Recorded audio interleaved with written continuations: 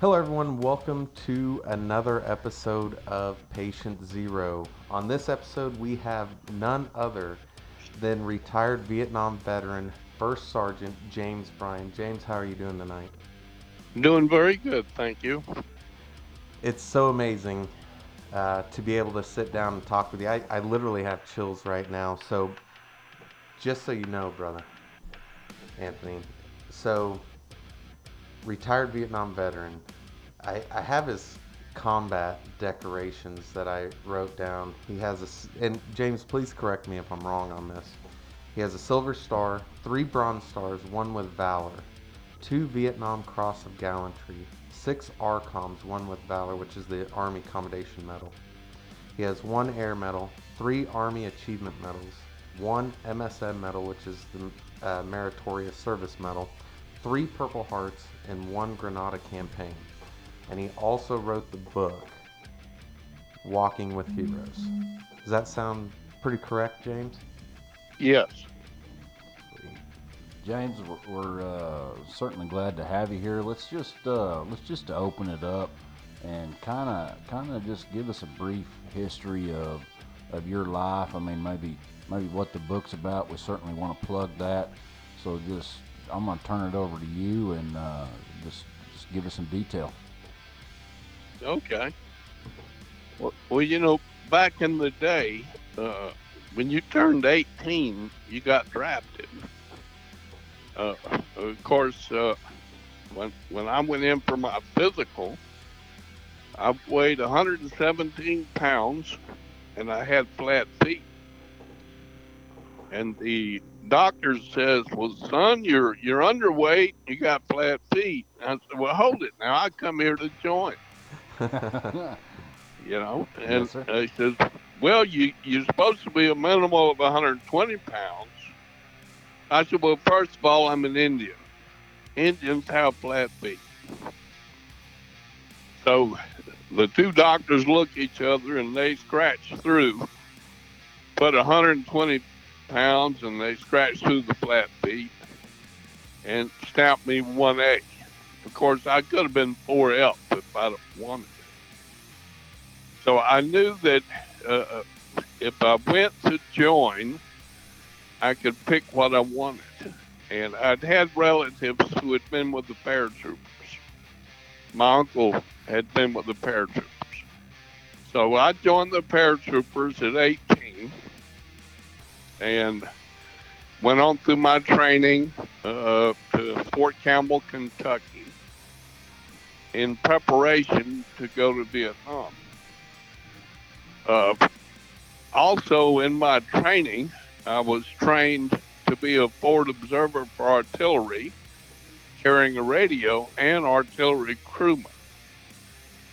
And I was picked to go through a special ranger course called Recondo. And that was for guys who were forward observers. And it's an 8-week course, and it teaches you demo, sniping, medical, and escape evasion, stuff like that. And then I got orders for Vietnam. So when I got in Vietnam, I was a little bit better trained than the average. James, give us kind of the time frame there. How far along was the war when you actually, got through training and you're gonna come aboard and head overseas? Well, it was 1967 at the height of the Vietnam War. Gotcha, gotcha. Uh, and of course, I was sent to my unit, 1st Brigade, 101st Airborne. Now, one thing they teach you in the paratroopers, a lot of people don't understand, is you're trained to be surrounded. You want to be surrounded by the enemy so you can kill Right. them. You're told that right from the start in the paratroopers. It was the same thing in uh, Belgium during the Battle of the Bulge. The 101st was surrounded by the Germans, and it's tradition. So when I got to Vietnam, I had regular training in country, and they sent me on to my unit. And in my unit, it was a small unit, and we got put into some pretty unique positions in the middle of enemy territory. So, I mean, we would be guarding a bridge, or we'd be guarding a river crossing that the enemy were using. We'd be on top of a hill in the middle of enemy territory. So, right from the start, I started seeing combat within a week Of of drop me getting in Vietnam. of dropping in. So paratrooper. So tell me about that first time in country, jumping out of that plane, not knowing what's coming when you get down. Well, I only made one jump in Vietnam. It wasn't a combat jump, Gotcha. but it's helicopters, Okay. and uh, when you go in by a helicopter, you can actually hear the bullets hitting the aircraft on the bottom as you're coming into your position. And they sling load your equipment on a Chinook. And I made a habit, me and another private, we carried what they call the beehive. And the beehive is an emergency shell. And me and Joe Turner, we would sit on top of the ammo boxes to protect us from the bullets hitting the bottom of the helicopter. Gotcha. That's so But crazy. we'd go into positions, and a lot of them were pretty hot going in, and received a lot of fire. We'd get attacks and have to defend the position. Combat become routine after a while. Yeah, and it sounds like it did. And again, I don't want to give too much of the book away to anyone, and certainly, Tony, I don't want to give anything away to you. I wish I would have brought it back over tonight so you could actually read that and get a chance to read it. But the stories that are in this book bring you in and absorb, like it brings everything. Like I swear, when I was reading them, I thought I was actually in combat. That's how well it was written, to sit and listen to these short stories of what happened. So, just a little bit, give us kind of, not wanting to jump too far around, but give us a little bit of insight on what made you write the book Walking with Heroes. What was going through your mind when you wanted to actually put that down on paper? Well, I started putting it together years ago. I'm not an author. I'm just a guy with a story. And, you know, hell, one of my professors told me in college, he says, "Damn, Bryan, you spelled shit with two T's. That's how bad your English is." So I had to do a lot of personal editing to clean up what I wrote. Uh, Now, believe it or not, this is a true story. I only went to the fifth grade. No Yeah, I'm kidding. and that's in the book. I'm not sure if it is or not. I did read it in there, and another part that I read was, and I'm not, I don't want to give it away, but gosh, I want That's everybody to okay. read It's this. yeah. So one portion of it, he was talking. I think you were talking to a first lieutenant or a general, someone, and you kind of started laughing at him. I don't want to give too much away, but you were laughing at him. They said, "Well, why are you laughing?" You're like, "Well, I only got a fifth grade education," and I guess it was Well, going from yeah, the yeah, NCO to a CO. So for everybody out yeah, there, the yeah. non-commissioned officers What to a what commission. started that too is my second tour in Vietnam. Of course, I was 21 at the time, and a captain come out to our position to interview me to give me a field commission as a lieutenant. And I said, "Boy, I know that shit ain't gonna fly. I have no education. But when they checked my records and found out I had no education, they had to drop it. But I was actually put in for a field commission my second tour as a sergeant. That's crazy. So, sir, so you did how many tours in Vietnam did you do? Two, Three. three. So three separate tours. And I know there was one where you had went to Germany. So that first one, let's kind of reel back a little bit and go through that first one. Kind of give us a little oversight on how that first tour, being a young 18, 19-year-old kid, um, fresh out of high school, not being able to, live the, as I would call now, that American dream of, as you say in that book, chasing those girls in college and doing that. What kind of went through your head, and how'd that first tour go? Well, the first tour, uh, you know, you get pretty tight with the groups in your section, but we lost a lot of people, uh, and we'd continually get replacements. Uh, when I was 19, I hadn't quite turned 20. Uh, it's pretty severe combat, and I just turned 20 when a week before my sergeant was killed, and I had to take charge uh, as a young kid, and that's a pretty tough decision that's put upon you to be in charge of people when you're that young and a private. I was still a private in the army, but yet, but my additional training helped out too, and And that was one of the first major battles. In fact, that's what the Medal of Honor was about.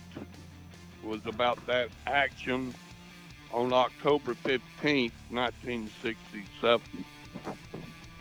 yeah, so there was a video, so you know, brother. There was a YouTube video. There's I believe it was the mayor or the governor of Florida, where he's at,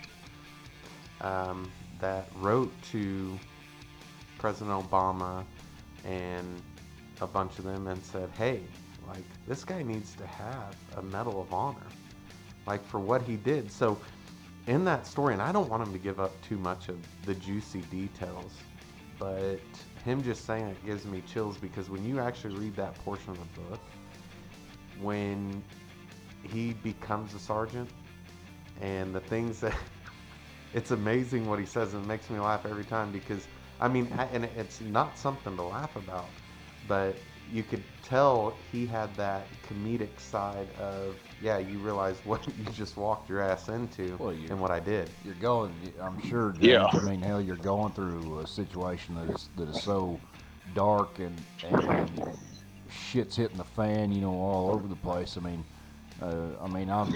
I'm only 40 years old, but throughout my life, I've just realized that every bad situation you've gotta take the light out of everything that you can take and just remain as positive as you can.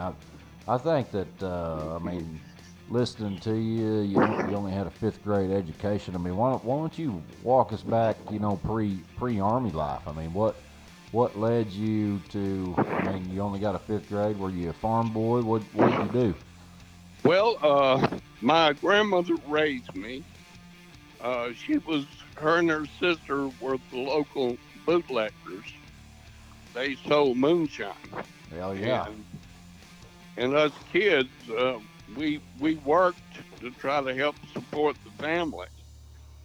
Now, my brother, he went on to school, but we couldn't afford both of us to go, and so I went to work, and he went ahead and went on to school. But I worked farming, logging, driving all kind of equipment, whatever was needed. And I run a little moonshine, helping my grandmother out too. Where'd you grow up, James? A little town called Paxton, Florida. Paxton, Florida. North is that up near up in the Panhandle. Panhandle? In the Panhandle? Okay. Yeah, Okay. yeah. So Population 300. You know, it's very small. Right. And close to there, my mother owned a bar. She bought it for $200. It was called the Bloody Bucket. Is there a reason for that? there is, and it's in the book. It's in Oh, the it was book a too. pretty rowdy bar, you know. Right. But she worked off there, and my grandmother raised us. In fact, when my brother was born, the midwife charged my grandmother 10 chickens for him to be delivered. So 10 chickens. 10 chickens for birth. How does that constitute to today's money? Would you say, James? $100. 100 bucks. Yeah, So, yeah, so back in the day, you could be born for $100. 100 bucks. 100 yeah. bucks. But back then, I mean, $100 is what, equivalent to the 3 or 4 or 5, maybe 10 grand that you spend to have a kid now. Oh, I'm sure. I'm sure it is. Yeah. I'm That's sure it is. crazy. Well, you know, back then, all those counties were dry. They couldn't get whiskey, so moonshine was king. And of course, my grandmother and aunt sold it out of the big house. The big house was an old bungalow with a porch on the front. And when I was 6 years old, I used to swing in that swing, watching the drunks come in buying whiskey. And So there's a little bit more to it than that. That's going in my second chapter. right, right. Yeah. So I But mean, that, we kept the moonshine down in the hog pen in two demijohn jugs, which are 5-gallon jugs, right. glass. Oh yeah. And my grandmother would send me down there, and she'd say, "Jimmy, go down to the hog pen and bring me 2 gallons of spring water."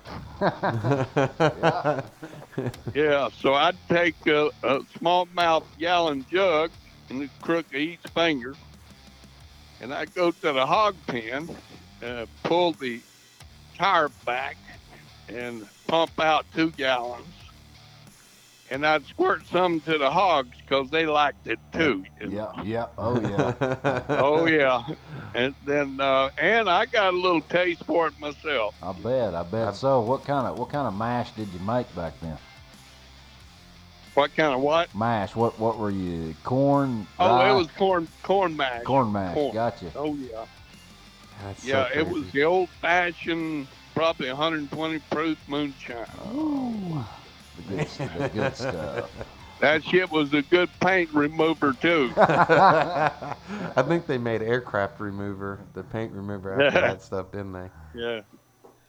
But it was good, safe whiskey, and my grandmother and aunt had a reputation, you know. For it, yeah.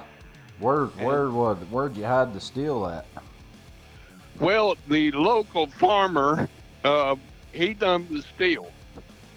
We just sold it. Gotcha. I understand. Okay. He'd keep our jugs filled once a week, and my granny and aunt would sell a pint and a half pint, and that's the way I was raised, you know. So And, was it how many counties around you were dry? I mean, how far did you travel to deliver All of whiskey? them. All of them. Yeah. all of the Florida Panhandle was dry. Wasn't dry in his part of the town. No kidding. It was legally not legally it was dry, but illegally he kept that. Him and his aunt and his grandma and all them, mom and them, they kept that place hopping. Yeah. That's so Yeah. amazing to hear. Funny thing about it, the old mayor, he would come in, the local judges, they'd be buying, all the police departments, fire department, they were all lined up there buying moonshine, and I'd sit on that swing and watch them all. Boy, you wouldn't see that kind of thing going on nowadays. I Oh mean, no, that's absolutely No, not. that's a back in the day for sure story. yeah. Well, a little bit more to it too. My aunt had a housekeeper named Josephine, and this guy, two guys come up to the door, and one of them said, "Hey, John, you can get a tickle for $20." Yeah, Well, I'm 6 years old. I don't know what a tickle is, yeah. but by the time I was 9, I figured it out. so so when was that first tickle, James? Oh, I can't tell that. I'm a gentleman. Yeah. Man, that's great. But actually, all that's true. That's the way I was brought up. If they ever made a movie about it, it'd probably be so damn dirty they wouldn't publish it. It'd be rated X, Yeah, especially now double X. times. Yeah, they wouldn't be able to. They wouldn't be able to release that. That'd be an underground, That'd be an an underground underground. release. Yeah, for sure. Yeah. So Well, yeah, yeah, so 5 years old, coming out of school, and I do remember reading in the book. You couldn't really see and read and stuff because of the glasses. You needed glasses. You guys couldn't afford glasses, so you you get pulled out of school, drop out of school to start helping the family. So you started doing a lot of what, like farming and some just whatever you could to make ends meet to yeah, help the family, right? yeah. I drove equipment. I drove tractors, combines. I drove a log truck when I was 13 and 14. Back then nobody checked for license. We didn't even have tags on them old log trucks. Half the time the brakes wouldn't work. But anyhow, that's another story. Right. Coming in hot. Coming in hot. Yeah, yeah. Well, at the rail yard, I had a little mound of dirt. I'd aim for that. That would stop him.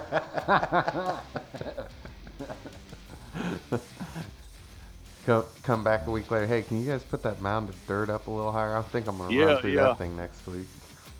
But the saving grace, uh, all honesty, I'm a numbers guy. I have a head for math, uh, uh, a lot more than average. So my scores in the military were off the chart uh, for math, and that, well, in all honesty, that put me in some pretty good places later in my career. Uh, they put me halfway through my career for 10 years. I was nuclear weapons. And I went to school for nuke for a year. Tell us, tell us, So, tell us a little bit about that, James. I mean, I'm sure that there's some classified information there. So you were actually got to see a test, maybe? well, I've done a test. I set 4 world records parachuting an artillery piece that fires a nuke. And but here's how that got started. I was in Vietnam after a major battle, and the Army historian called me in the morning after the major battle that was going on. And I was just a private, nobody. Joe Shit the Rag Man. Right. And I reported to the general. Of course, he's sitting down, and he's the Army historian. His name was S.L.A. Marshall. He wrote several books, Night Drop and some others. A well noted Army historian. And he said, "Son, I don't think you realize it, but last night you saved over 200 lives." And he said, I noticed in your records before you'd saved lives before in other combat. He said, what are you, some kind of Captain America? And so the men were outside the tent. They heard him say it. So I got the nickname of Captain America at 20 years old, believe it or not. That's amazing. That is amazing. Now, yeah, that's true. And so throughout my career, they would pick me for missions that other people wouldn't take or couldn't do.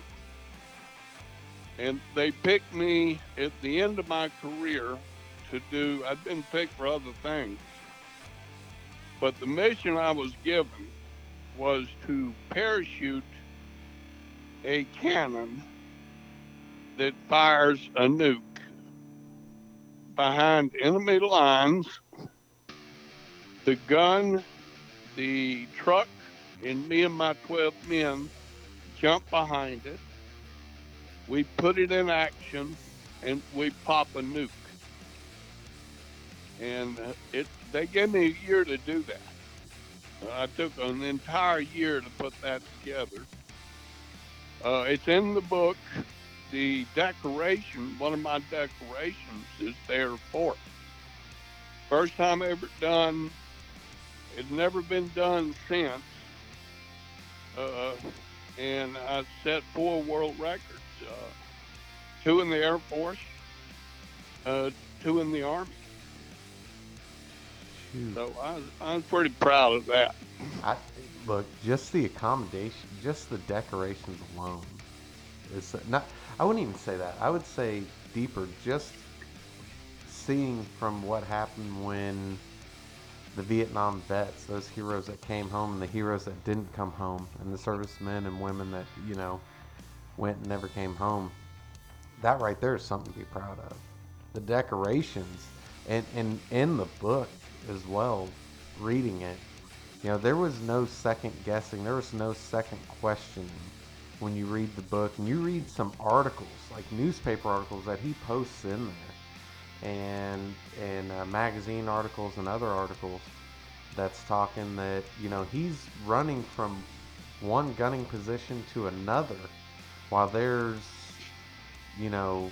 recoilless rifle fire, satchel charges, machine gun fire, and he's just running with a 20-year-old kid. Imagine yourself at 20 years old doing what he did. No way in hell. I mean, it sounds to me, James, and correct me if I'm wrong, but you have a very high capacity for resolving situations fast in the instance that they need to be.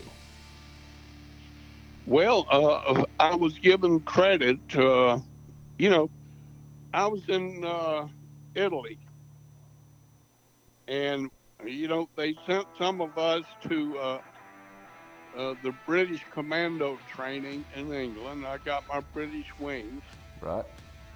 and while I was there, I noticed some of their weapons, and so I says, "Hey, can I get a briefing?"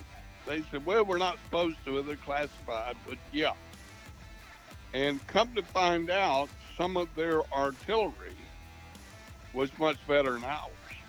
So I started taking notes. Right? And then the Falkland campaign happened, and it showed where the British weapons were outranging the Argentine weapons, which were American made. And I wrote a report. My little old report, which I've got a copy on my phone, wound up at the Pentagon. What And what year was this, James? it would be 80, I think 81, I Gotcha. believe. The colonel calls me in and he says, Bryan, I've read your report. Says, I'm sending you to England to pick up 2 British light guns, which are 105s. We're going to test them here at Fort Bragg. So he put me in charge of the testing. Of course, it was British munitions. and we had to figure out, if there's a treaty, we can't use other nations' uh, ammunition. Right. So, based on my test of 6 months,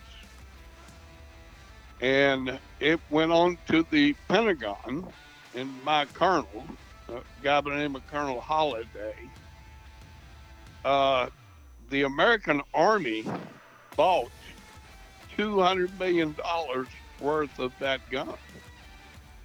And today, that very gun is the basic of the 105 in the entire Army. Gotcha. And that Gotcha. was my project. And those are the things that I was doing. I was doing testing, and I'd always improve a piece of equipment or find a better way throughout my whole career. And that's how one day I got picked for the nuke program. Yes, a lot of it's classified I can't talk about, but that parachute jump we did was there at Fort Bragg. The gun went out the back of the 141 jet, stretch model. The truck which pulls it is a 5-ton truck. Me and my 12 men jumped behind it. We put it in action, and we popped the nuke sim on a target 30 miles away, and we did it in 22 minutes from the time it left the airplane. Shoo! The time it breached the back of the airplane, 22 minutes later, they're pushing around downrange 30 miles. A sim round downrange 30 miles at a target. In the Yep. 80s. In the 80s. This was in the 80s, James. Yeah. So this is The final test for us to do it was 84, 85, and I think I put pictures in the book. I believe there was. Okay, so that must have been with the 105, the 105 That's a millimeter round. 155. Oh, That was 155. the Okay. 155. It fires the nuke Okay. so this is going on right during the toward Cold War. during the Cold War. I mean, close to the end, give or take. So after you get through this, I mean, and you're going through nuke school. I mean, how much longer did you stay in? Well, I retired in 1985, at the end of 85. Gotcha. What rank were you at that time? Well, I reverted from first sergeant to master sergeant for the test. Uh, they put me in what they call Corps Artillery, first of the 39th there for the test. And me and my crew were the only ones on jump status in that unit. And it was top secret for a whole year until we did it. Once we did it, they had all kind of cameras and everything. It become declassified, and that way I could share the pictures and the decoration. Gotcha. Gotcha. Gotcha. So And I've had people say, "Oh man, you're bullshitting." I said, "Dude, uh, you don't get a decoration like that on bullshit." so I mean, so now we get to 1985. I mean, you're coming out of the military. I mean, where do you go from there? Well, what happened was when I come back from Vietnam after my third tour, I'm at Fort Campbell, Kentucky, and the colonel come to me and he said, "Bryan, I want to promote you to staff sergeant, but you got to get a GED." So I got the GED book and read it a couple 3 weeks and took it and clept out a year of college. And through my career, I was accepted in University of Maryland and Embry-Riddle Aeronautical University. So I finished up there when I retired. So I mean, you just said that you had a total of a fifth grade education before you went into the military, and as you conducted your career with the military, I mean, you're coming towards the end. You said you got to get a GED, and you just start automatically clepping out of college courses. Is what you're telling me? Yeah. That's that's nuts. So after that, you know, you come out, and I mean, where do you go from there, James? After Well, that, you got to remember now, those three Purple Hearts caught up with me. gotcha. Uh, at the end of my career, I started getting sick, and my lungs were giving me trouble. I had a lot of holes in my body. I had a traumatic brain injury, and they med boarded me out at 20 years. And when you get med boarded, you don't have a choice. Right, Oh, you gotta In go. fact, yeah. same thing happened to Audie Murphy. He got med boarded out from one of his injuries. He couldn't stay in. And I couldn't stay in, which I wanted to, but and the funny thing about it, I made a parachute jump a week before I was put out on a medical. Really? Yeah. Well, don't sound like he's in too bad a shape. No, he. Well, the lungs are the key. Right. I was on inhalers and stuff like that. In fact, I'm using an inhaler tonight. Uh, But he did say to oh, them, he was like, if I'm getting out of here, you med board me. I'm gonna make one more jump out of this fucking plane before you kick my Right. ass out. well, I was already manifested to jump, and so I went ahead and jumped. You know, but I was on jump status the entire 20 years. In fact, I was a black hat instructor for Jump Master, a master parachutist in Italy. Uh, One of my students was a Second Lieutenant David Petraeus. No kidding. I know Yeah, that name. we had him. Yeah, we had Petraeus fresh out of West Point in Italy. I was in Italy 4 years. That was a good assignment. It's crazy how small this world is. No kidding. I Yeah. mean, especially a guy that's been around, been through the ringer. I mean, an exceptional human being.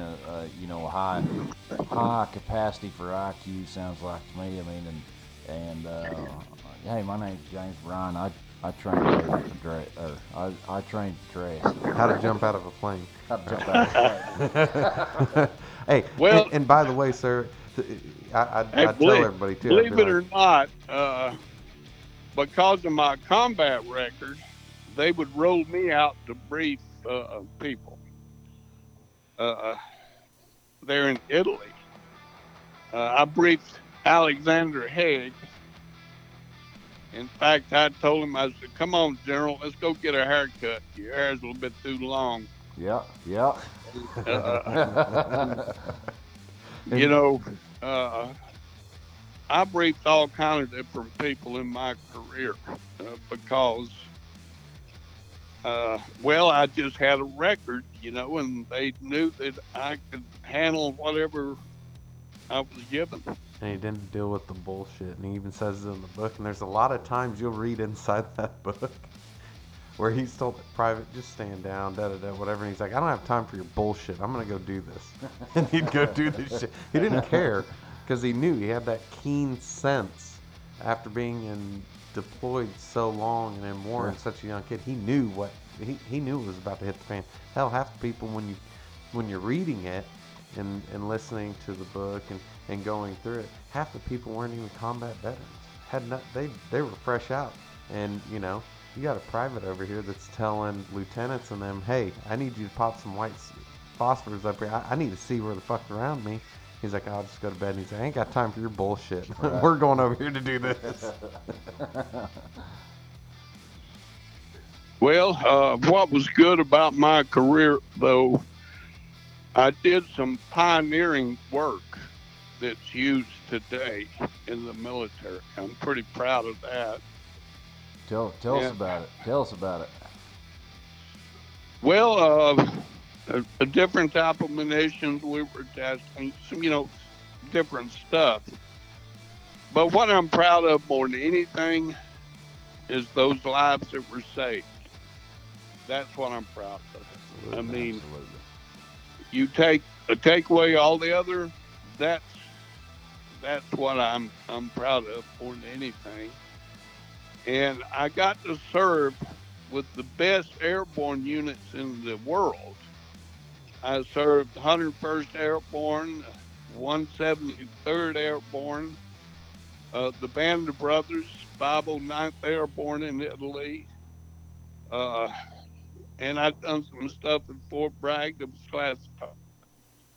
They were put together the Delta Force, and I had a good career, a real good career. Sounds like it. So it's amazing to hear, Yeah. start to finish in pieces of it. And again, that's something. Get the book, look at that book, and just read that thing. And it's reading those stories just it blows me away. So you, Well, I tried to when I was writing it, I put myself back into the action so I could describe it through the eyes of a 19, 20, 21-year old young man. And that's what I tried to do. I'm not a writer, I'm not an author, but there's one little piece that I'd like to add that is not in the book. Boy soldiers. You probably have never heard of that. boy soldiers, are you talking? Boy soldiers. Yep. Explain it to us, James. Well, when I was 19, in front of my position on a no-name hill, uh, three boy soldiers with a Green Beret sergeant was protecting my position. Now, the boy soldiers were what they call yard, mountain people, and they get recruited at 13. So are they the Vietnamese Naturals. naturals? Yeah, Yes, yeah, sir. they're Aboriginal. Okay. They're not regular Vietnamese. They're mountain people, and the Green Beret would recruit them because they're extremely loyal and fierce. But I made friends with one of the boys named Coop, and we exchanged food and stuff like that. Young kids getting to know each other. Sure. And he'd come up to my gun all the time, and I made sure he had good food. And you know, uh, uh, that went on for about 2 weeks, and then the 15th of October, 1967, we had that frontal attack. It was over 200 North Vietnamese charging up the hill trying to take my gun. And there were only four of us. Of course, everybody else was asleep. I was the only one up at the time. Well, the boy soldier, 14 years old, had already 11 kills under his belt of the enemy. After the action at daylight, his body was in front of my gun where he was protecting my position. No kidding. No kidding. I That's got a picture of him on my phone, and I'm going to put it in the second chapter. That's crazy to hear that, at 14 years old, man. Imagine that. 14 Like, years old. we have Yeah. daughters and sons, Did children right now that are older than that. did did he make it? Did he make it through the battle, James? No, No. no. All three of them got killed protecting my position. The enemy was trying to take my position. Their mission was to take my 105, turn it on the other 105s, and to try to capture as many paratroopers as they could for political reasons. That Sure. was the intel report we got later. But they hit my position, and that's when my sergeant got killed. And then when I fired the two beehive, you read about the beehive. Yep. Yeah, those are nuts. That's a bad son of a bitch, I tell you. Just reading about it, I'm telling you what, you get engulfed into it when you read it. But go ahead, tell us a little bit about the beehive and kind of what happened after that. Well, I was covered from head to toe with black powder. My gun pit had over 40 dud Chinese grenades in it where they were trying to knock my position out. They knocked my gun out with a satchel shot in the left leg. My captain shot the guy when he was reloading the second clip. And uh, after my gun was knocked out, I grabbed the machine gun, and eventually it got knocked out. And all I had to defend the position was my dead sergeant's M16. And a siren sounded, and when the siren sounds, that's the retreat of the enemy. In fact, some people asked me later, why didn't you shoot the retreating enemy? Well, believe it or not, they were trying to pull their wounded out when the siren sounded. Right. And I just wasn't going to fire on them with them doing that. Right. So, the end of the battle, I, you couldn't recognize me. I had so much powder burns on me, black powder, and I was bloody all over. But I helped with the wounded because I do have medical training. I applied some tourniquets, and then the medevacs come in and started taking us out.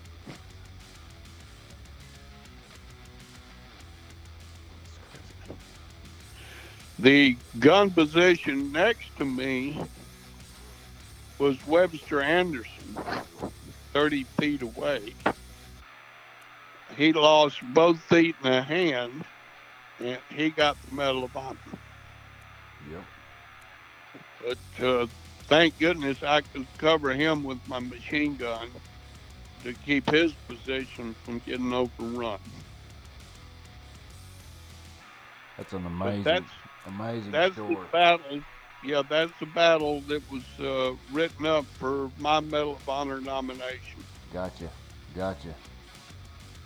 So I imagine throughout your life, throughout your career, all these amazing stories. Especially through Vietnam.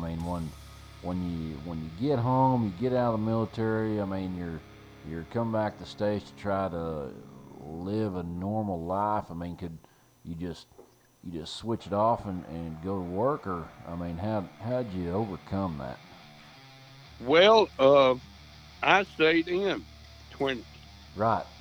But at the end of my career, I finished college out in Arizona, and I built a company, a small trucking company. I had that for 12 years until my wife passed away. She had pancreatic cancer. Yes, sir. I Sorry to hear sold that. it, moved back here, biggest mistake I ever made, and remarried, which I shouldn't have, and had a bad divorce 4 years ago. Gotcha. But I got a new girl, and she's Yep. gorgeous. Yep. Yep. Beautiful, So and he, it's beautiful to hear that, James, and to be able to understand. You know, we were just me and my wife were just in Panama City Beach, and we go to Panama, and I don't think I told you this, James. We go to Panama City Beach every year. It's more like our anniversary, but my wife's mom passed away with pancreatic cancer a few years back, and just hearing, you know, with his wife and stuff now, and this girl that he's got, and it's so amazing, and the things that he's doing now, and I don't want to keep from that. I want everybody to hear more of what's going on now from that time when you got out, and I know that, you know, PTSD was a real bad thing. You guys were not. Um, Well, it wasn't even a thing. it wasn't a thing, but you know they weren't even graced with, you know, nice and happy and loving open arms when you guys got back. So you're back and trying to get through this after 4 years. You know, 4 years ago you had a bad divorce and stuff. How did you get through? Because I know a lot of, you know, not a lot, but I've met a few Vietnam veterans, and they all seem to be the same. Not like nowadays. People that are, you know, coming back from Afghanistan, Iraq, and that are just really, really, really bad off. Kind of give us a little perception of how you coped with a lot of that and how you are now, and kind of where you're going from there. well, in all honesty, when I was in Romania last month, the people there treat American veterans like gold. I got treated better in Romania as a veteran than I have here. People here go about their daily lives. They're not concerned about the veterans. They say they are, but it's all a bunch of talk. That's why I did my program with the homeless. And I've done a couple other programs too. I've done a PTSD program with my horses for 6 years, you know, for PTSD veterans. But, you know, talk's cheap. And that's why I wrote the book. You know, people need to realize what our young men go through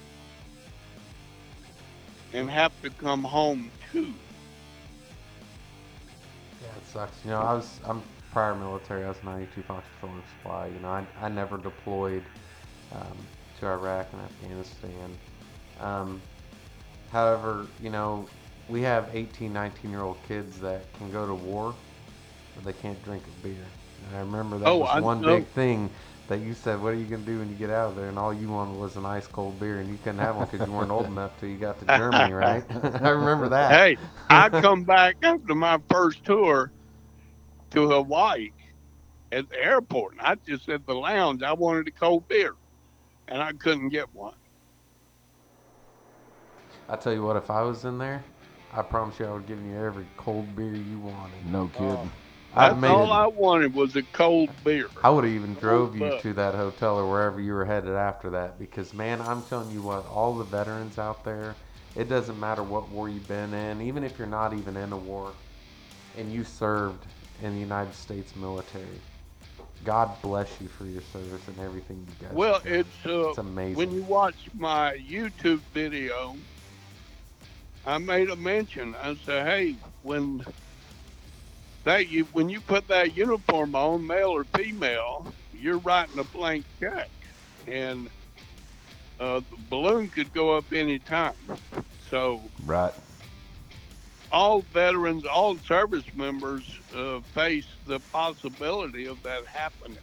Right. So I wanted to make sure I noted that in my video. And if people want to look at the video, it's Veteran Voices on YouTube, James Bryan. Yeah, I made, we'll put all that down in the show notes oh, for okay. everybody to be able to look at and be able to click on. I have a lot of those saved from just our talk on that drive down in Panama City. So James right now also does.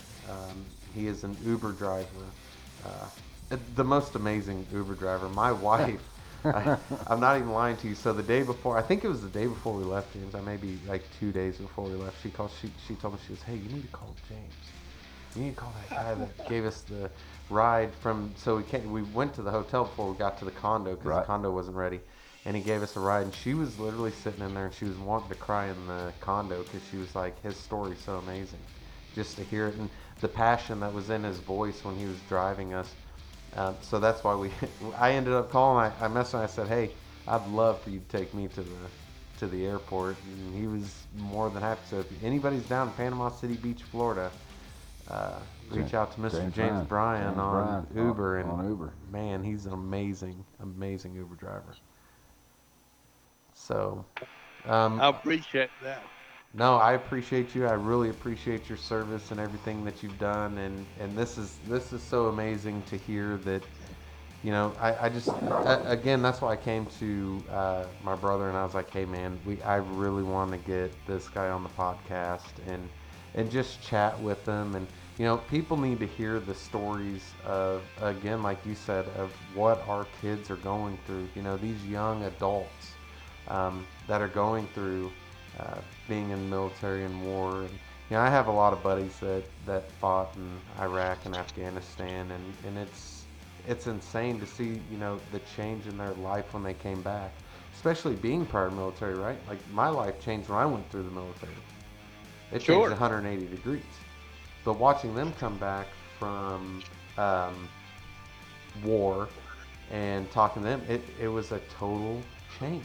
Like their life changed 180 again. So it's so amazing to be able to hear your story and and where you're going. Again, you do amazing stuff. Talking to him, he goes and picks up.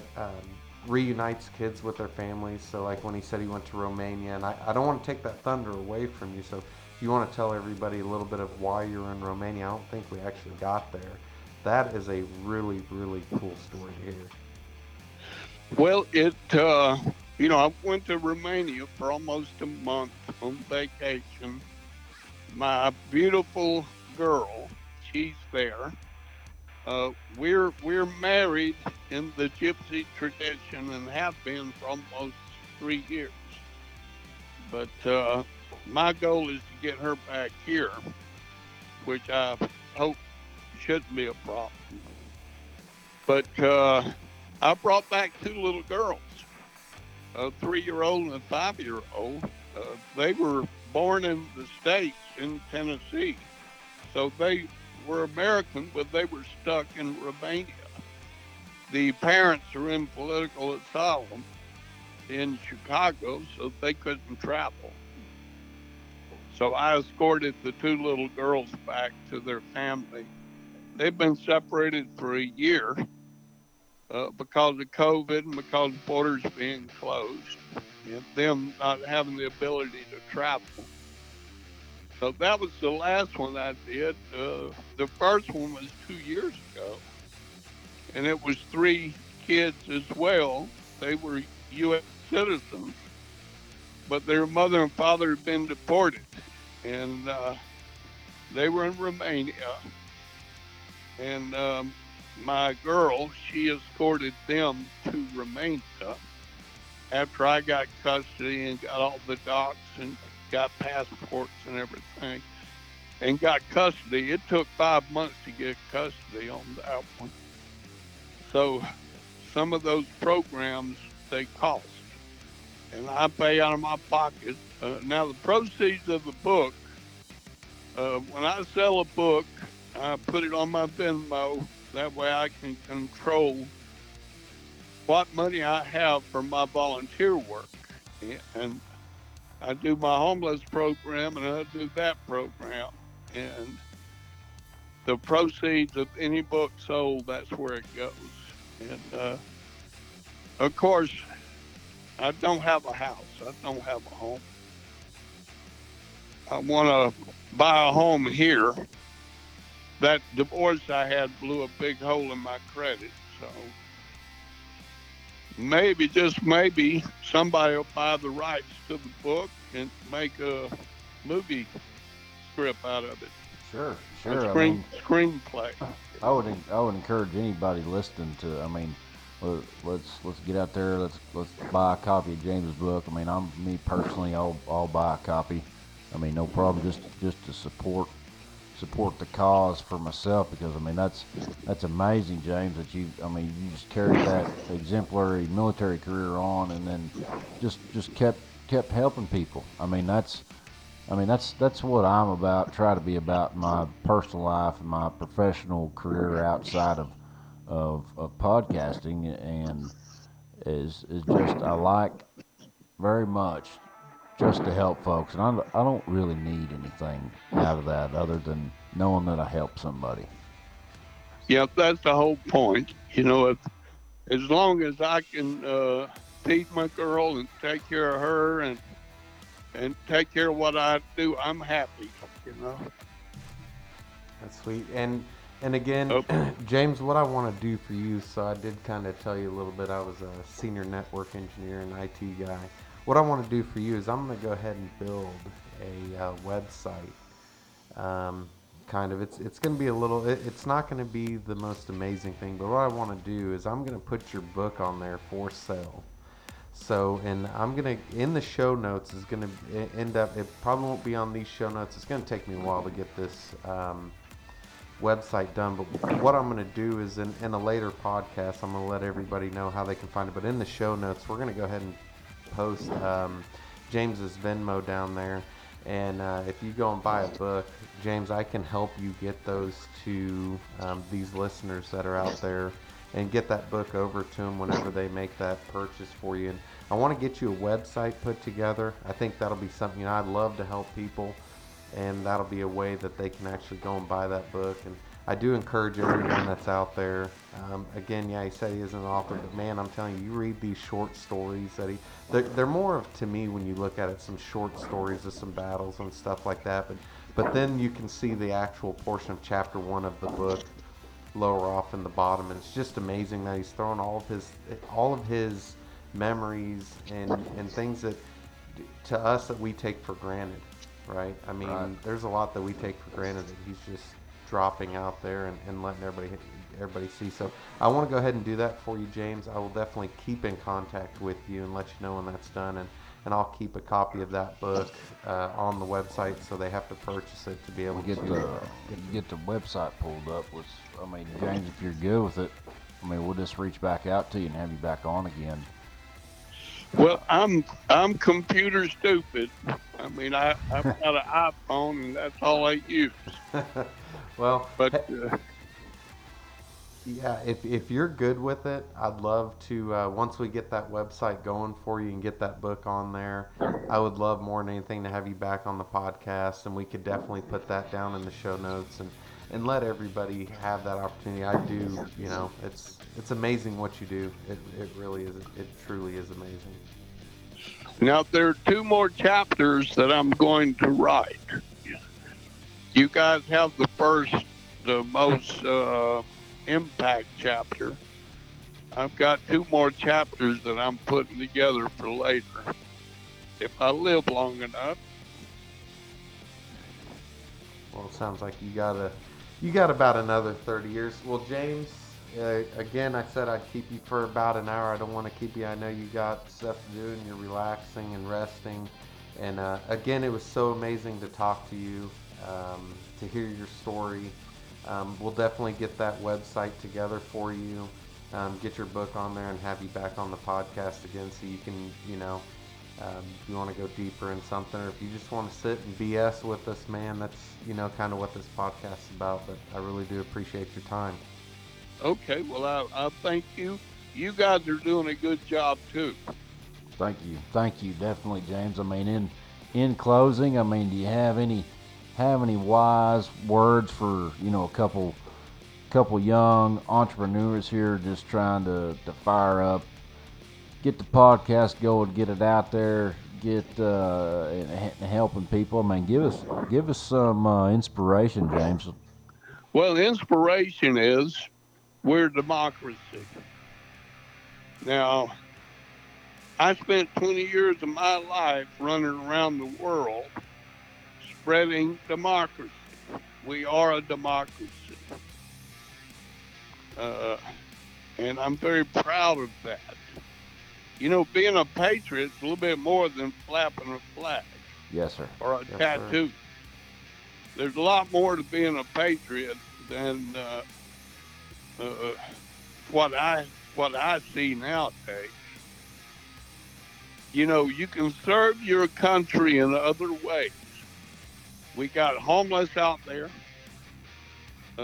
Find volunteer work if you are getting bored.